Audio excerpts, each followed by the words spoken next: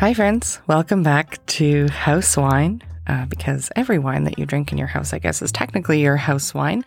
I'm Rachel and I'm the host, certified sommelier from Toronto, in my little pillow fort, recording this episode on Marsala today. So no news this week. Maybe we should start a countdown. I was thinking it's been exactly 1 week since I said that one day Etna would become a DOCG. And there has been no movement. We're in the doldrums of wine news. And that said, I am also going to be taking a very, very short hiatus. I'm not going to be posting an episode next week, just to give a little time to catch up. I might try and crank out a mini-sode, but if I don't, I will be back the following week. This episode took a long time to write, longer than I thought, and I had a little bit of a hard time recording it because it has been thunderstorming very intensely here. So while I've been home and off work, every time I sit down to record this episode, it seems to be in the middle of a thunderstorm, and so I sit down, I'm like, oh, I can't record right now. And then I try and let it pass, and it's a whole thing. Anyways, I'll just say, this episode's probably going to go up just a titch late. We're going to be releasing episodes on Tuesdays from now on, and next week, maybe a mini-sode, maybe off, and then we'll go back to our regular scheduled Tuesdays. So this is a companion episode to last week's episode. So when we talk about sweet and fortified wines, it's hard to put them in with another episode on dry wine. Because when you're making dry wine, there is a process for sure. But for the most part, dry wines of this world, or for the most dry wines of this world, the process is pretty much the same. You take grapes, you press them, you make a few choices in the winery. Should this wine be aged on lees? Is this a wine that would benefit from barrel aging? So I'm not trying to downplay the fact that all wines are process driven, but when we start to talk about other kinds of wines like sweet wine and sparkling wines, there is always a little bit more of a process. Something had to be done very deliberately in the vineyard or in the winery for the wine to turn out the way it does. There are more decisions that a winemaker has to make, sort of more forks in the road of how the final product will turn out. Which is why when you have a process-driven wine like Marsala, there's just a little bit more to talk about. And we are going to talk about some of the other sweet wines of Sicily today as well, not just Marsala. Now, I'm going to go out on a limb and say that most of you have probably never had Marsala. Maybe if you are a fan of putting on British baking shows to fall asleep to, then the word Marsala rings a bit of a bell because you might have heard it one night, eyes half open, a grandmother from Sussex talking about Marsala cake. But Marsala has had a bit of a hard go of it. From being one of the most popular wines in the world to being one of the least popular wines in the world. It's kind of like a wine that peaked in high school. They have been making wine on the western side of Sicily for a very long time, since the colonization of Sicily by the Greeks in 800 BCE. And because of the climate of Sicily, these had always been strong wines with some sweetness to them. As, like I said last episode, all about Sicilian wines, when you don't have temperature control or fancy equipment, there can often be some sugar left in the wine. So many of the wines of antiquity were most likely a little bit sweet. Historically, though, we do know exactly when the modern invention of Marsala, as we know it today, came to be. And that was in 1773. An English trader from Liverpool, John Woodhouse, came to Marsala. A lot of accounts say that he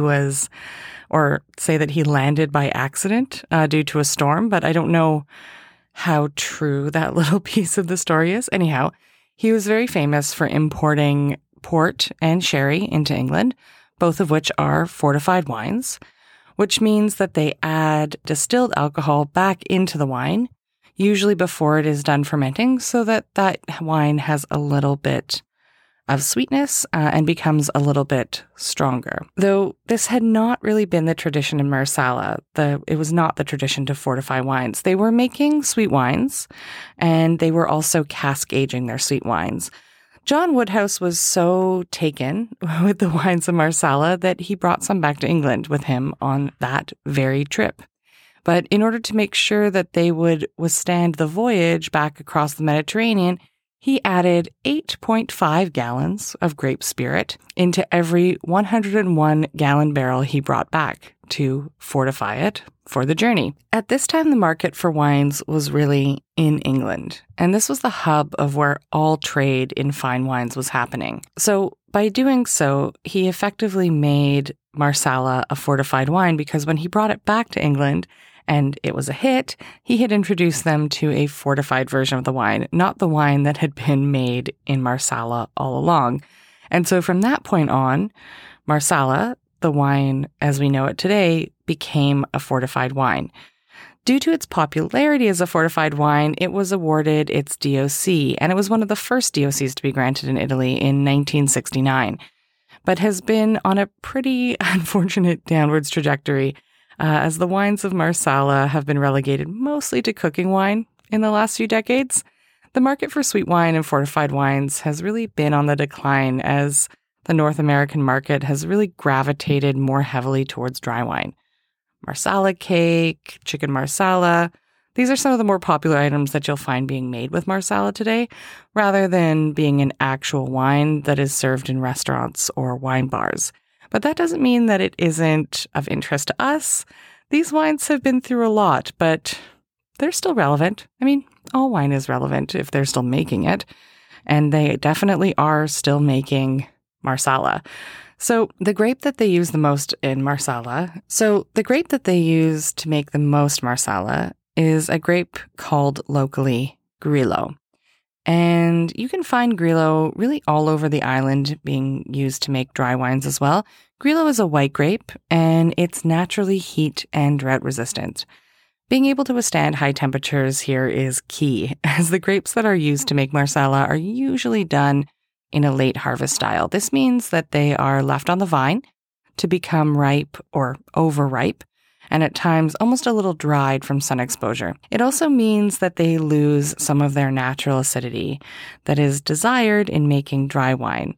And the concentration of fruit here is higher, making these grapes full-bodied, rich, and fruity before they are made into an actual wine. You will also find the grape Inzolia, my Italian, Inzolia, being grown here to make Marsala, one of the native grapes of Italy. And it can be found also in Tuscany under another name, Ansonica. And though it's by far not the most popular white grape that Italy has to offer, it pops up in a number of DOCs all over mainland Italy as mostly a blending partner. Though Inzolia is really more renowned for making Marsala than it is anywhere else. The last grape they like to use here is a grape called Caricante, one we should know quite well by now. A grape that we talked about last episode. It's a last episode, they use it to make the dry wines of Etna DOC. And it can also be used to make Marsala. But it's usually used to supplement or bolster Grillo and Inzolia. As we have mentioned before, it's very easy to grow and a very vigorous grape that has really high yields. So some of the cheaper and more commercial Marsalas rely on Caricante as an easy growing alternative to Grillo, which can be a little bit temperamental at times, even though it's pretty heat resistant. As the popularity of Marsala began to decline, they came up with a series of wines that were called Marsala Speciale. This is pretty much the perception that most people now have of Marsala, because Marsala Speciale became very popular in the 70s and 80s, and these were really the primary types of Marsala wines that were coming into the North American market. Marsala Speciale wines are very, very sweet. They're almost like syrup, and a lot of them are flavored. Think like Irish coffee, but wine. They were used often as, like I said, sweeteners for coffee or for the purpose of baking. So you can still find them in flavors today. They come in flavors like almond, chocolate, coffee. Marsala, the DOC, in sort of a last-ditch attempt to clean up its name, banned the use of the word Marsala in the wines of Marsala Speciale. And that happened in 1984. They were really trying to differentiate the more serious sweet wines from these sort of sweet coffee additives. But Most of the damage to the name and reputation had already been done. Similarly, sherry in Spain dealt with a very similar PR problem around the same time when they were most known for dessert and cream sherries, which had also been popular in the 60s and 70s, but had tarnished the name of some of the best manzanillas and finos that the region has to offer, which is today why there is still quite a bit of perception that sherry is a sweet wine when really it's quite the opposite. But that is another episode. I'm not going to get too into sherry here. Now, here's where things get a little bit tricky. And the reason why sweet wines have their own and fully dedicated episode, because sweet wines are, like I said, wines of process.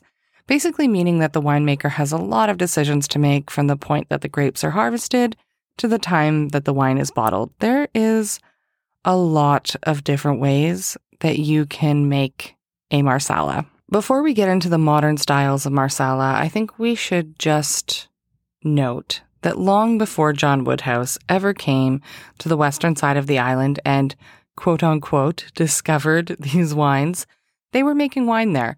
And the styles of wine that they were making were not the sweet fortified styles that we know today. And legally, you are still allowed to make in the DOC of Marsala the traditional dry styles of wine that are historic to the region. Though I must admit, these are pretty rare. Though you do have some Marsala houses still making these styles and trying to connect back to wine lovers by using these more traditional styles like Marsala Vergine and Marsala Vergine Solera. The wines that are being made this way can be dry, but they can also be sweet.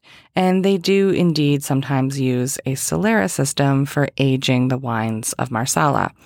We haven't talked about what a Solera is yet, but it is a popular way of making wine in sherry. There's a lot of connections between sherry and Marsala. It's actually pretty interesting. So think of it like this. It's a way of blending wine. You have a large stack of barrels, and all of these barrels are connected. They have like a little connector tube between them. When you have a new wine to add into the Solera, you add it into the top, even though there is already wine inside these connected barrels that is in the process of aging. The new wine will mostly stay at the top, but as it's gravity fed, you may have some of that wine that is filtered down into the aging wine at the bottom of the Solera. So the wine is perpetually aging and perpetually being added to. Sometimes this is also called a perpetual cuvée, and it's very often used to make fortified wines. However, they do use it in other places where the regional practice of winemaking is to blend. And maybe you can guess where that is, though we have not done an episode on it. It's Champagne. Yes, they use this style to make some of the world's best sparkling wines. So in Marsala, this method is used to make the top echelon of wines that the region has to offer. And they're called Vergine or Solera wines. And the Vergine wines do not have to be made using a Solera, but oftentimes they are. Then, just to add another layer on, like many of the great wine regions of Italy, there is a Normale level and a Reserva level for the Vergine and Solera wines. At the plain old Normale level, these wines must spend a minimum of 5 years in cherry wood or oak. Then, take that up a notch, and the Reserva level, they have to spend a minimum of 10 years in either cherry wood or oak. At the Reserva level, you can also have a wine called Marsala Stravecchio. This is basically just a fancy word that they like to incorporate onto the label of these wines. The word Stravecchio just means extra aged. And you can find this word attached to all kinds of things in Italy. Sometimes they even use it to refer to things like extra aged Parmesan.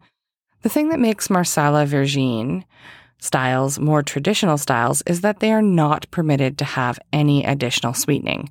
The best wines that are made in this style are coming from the house that was founded all those years ago by John Woodhouse, and that is Florio. Florio makes their top wines in the dry Vergine style, and though they've still been fortified, there is no additional sweetness added to the blend, making it a very, very traditional style of Marsala, but not so traditional in the way most of us think of the way Marsala should be. There's also Carlo Pellegrino, who makes a similar style of wine out of 100% Grillo grapes, as well as they also give their wines a vintage date. Now, when the laws changed in Marsala in 1986 to get rid of those Marsala Special wines, they made the minimum alcohol requirement by law 18%, which was really kind of a shame because they inadvertently excluded many of the best wines from the DOC, as many of the Solera and the Virgin wines, Virgine, is it Virgine or Virgin? I think it's, I don't know, my Italian guys. I read it as Virgin because that's how you would say virgin wines in French. So it's probably Virgine or Virgine, but it doesn't matter. Anyways, these Virgin wines only ever get to about 16% alcohol by volume. Remember, they don't add any sugar to these wines, so you may see the vintage wines of Carlo Pellegrino called something like Sicilia or IGT instead of Marsala, as that is one of the many things, again, that has really barred this region from entering into the 21st century wine scene. Now, there are 3 other tiers of Marsala that fall under the category, or fall below the categories of Virgin and Solera, that make up sort of the more mass-produced wines, and they're at the very base of the quality pyramid. So, on the very first rung, you can have wines that are called fine, which only age for 1 year in cherrywood or oak. But in this sort of cryptic move by the DOC, they are also allowed to spend the first 4 months of their aging in quote-unquote other vessels, which I can only assume means stainless steel, but they don't necessarily specify. You also have superiore, sort of one step up from fine, which has to spend at least 2 years in cherrywood or oak. And then, one step up from superiore, you have superiore reserva, which has to spend at least 4 years in cherrywood or oak. And after those is when you get into the higher levels of our pyramid of quality like Virgin and Solera. But that is not all. Not only do they have these quality levels, but they also have colors and color designations. So even though we have talked about the traditional grapes of Marsala, which were all white, there is a spectrum of colors that those wines can be made into. You can have Marsala wines that are a variety of colors and also contribute to the style of the final wine. However, those colors must fit into one of those previously mentioned quality designations. A wine can be Oro, O-R-O, which is just made entirely out of white grapes. You can also have a wine that's called Rubino, which is red, but technically more like a rosé, as they are allowed to traditionally blend red grapes with white grapes. The white grapes, though, can only ever make up 30% of this blend. And the red grapes are really the usual suspects. It's Nero d'Avola, Nerello Mascalese, kind of those like very typical Sicilian reds. And then you have 2 other color designations. You have Ambra and Conchia, both of which use something called Mosto Cotto to darken the color and also to increase the sweetness of the finished wine. Mosto Cotto just means cooked must. And I'm not talking about must like a basement. I'm talking about grape must, the juice of grapes after it's pressed, but when it still has sort of yet to be filtered, so it still contains all the pulp, the skins from the pressing. When it's cooked down, you get a sweet, thick grape concentrate, which can be added back into a wine to make it sweeter and also at the same time add color. So Ambra, A-M-B-R-A, sort of like amber, I'm sure Ambra is probably the word for amber, only needs to contain 1% of that Mosto Cotto, where the percentage of Mosto Cotto in Conchia wines is usually a little higher. But it makes the resulting wine sweeter and also darker and more amber in color. Often on the label, there will be an indication of sweetness that goes along with color and quality level. There's a spectrum here, and the word secco, which means dry, isn't necessarily indicative of a dry wine. Secco wines mean that the maximum amount of residual sugar is 40 grams per liter. While the spectrum continues on with semi-secco, which is 40 to 100 grams per liter, and then ends with dolce, which is a minimum of 100 grams per liter, but can definitely be sweeter. Okay, So that is a lot of information to take in about a wine that most of us don't drink, and some of us may never even have tried. But a wine region that is super interesting and may be more of a curiosity than it is a wine that we're all going to go out running to get our hands on after hearing this episode. Though I do think that it's a wine that should be looked out for, and it's the kind of wine that if you're having a fancy dinner or maybe you're traveling to Italy and going to some nice restaurants, you want to cap off your meal with something special and something that might be a little bit more off the beaten path, then you should definitely keep Marsala in the back of your mind as an alternative to something like port or Madeira. They are special, and they have a special place, and they're not to be overlooked. Now, there is one more region that is making great sweet wine in Sicily, and it is technically part of Sicily, though it is not on the island of Sicily itself. These are the wines made from the islands of Pantelleria, right off the northern tip of Sicily by the toe of the boot.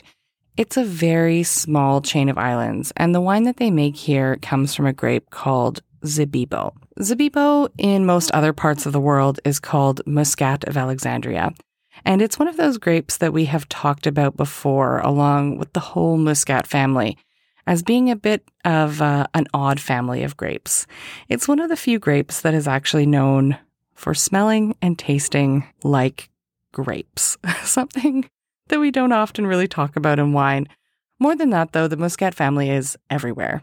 They are all over Europe, from Alsace to Sicily to Lebanon. These wines were part of that trade route of antiquity that saw them spread everywhere. And it's also why they have so many local nicknames, which is why many of you have probably had a Muscat. Maybe you even had a Muscat of Alexandria and you didn't even know that you were drinking it. Here in Pantelleria, it's a hard word to say, Pantelleria, they make these sweet wines. They also make dry wines, and they also make frizzante-style wines.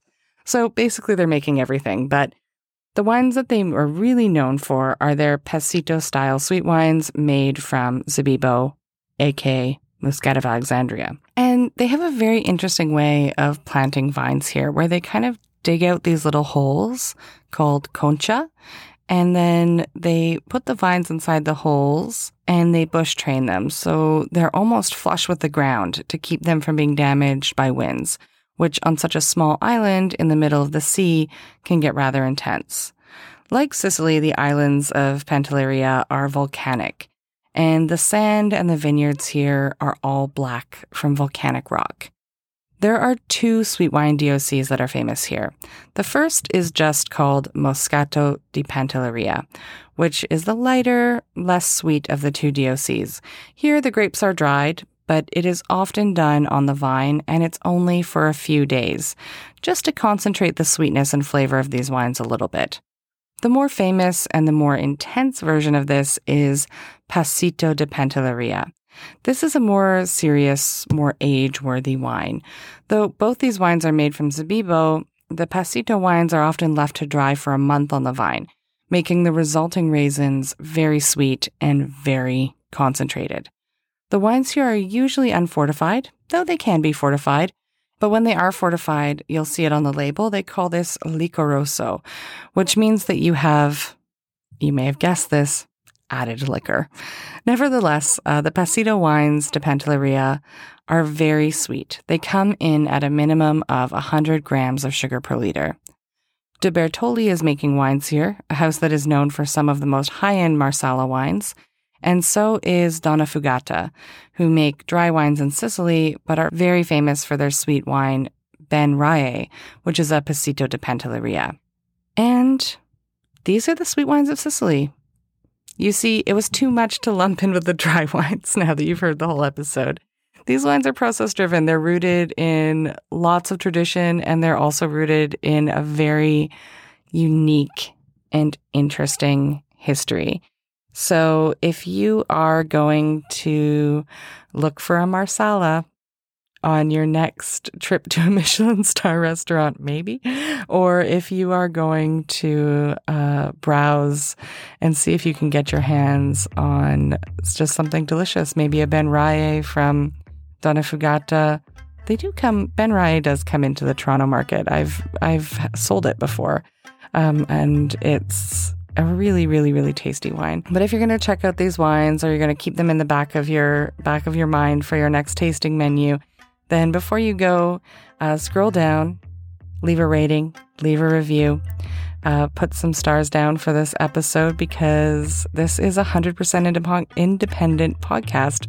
It is written, narrated, and hosted by myself, Rachel. And if you did spot a correction, or you desperately need to get in contact with me, you can email the podcast at housewinepodcast@gmail.com.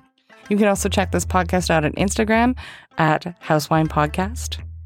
Or you can look me up personally at Rachel with an AEL and Picard like the captain.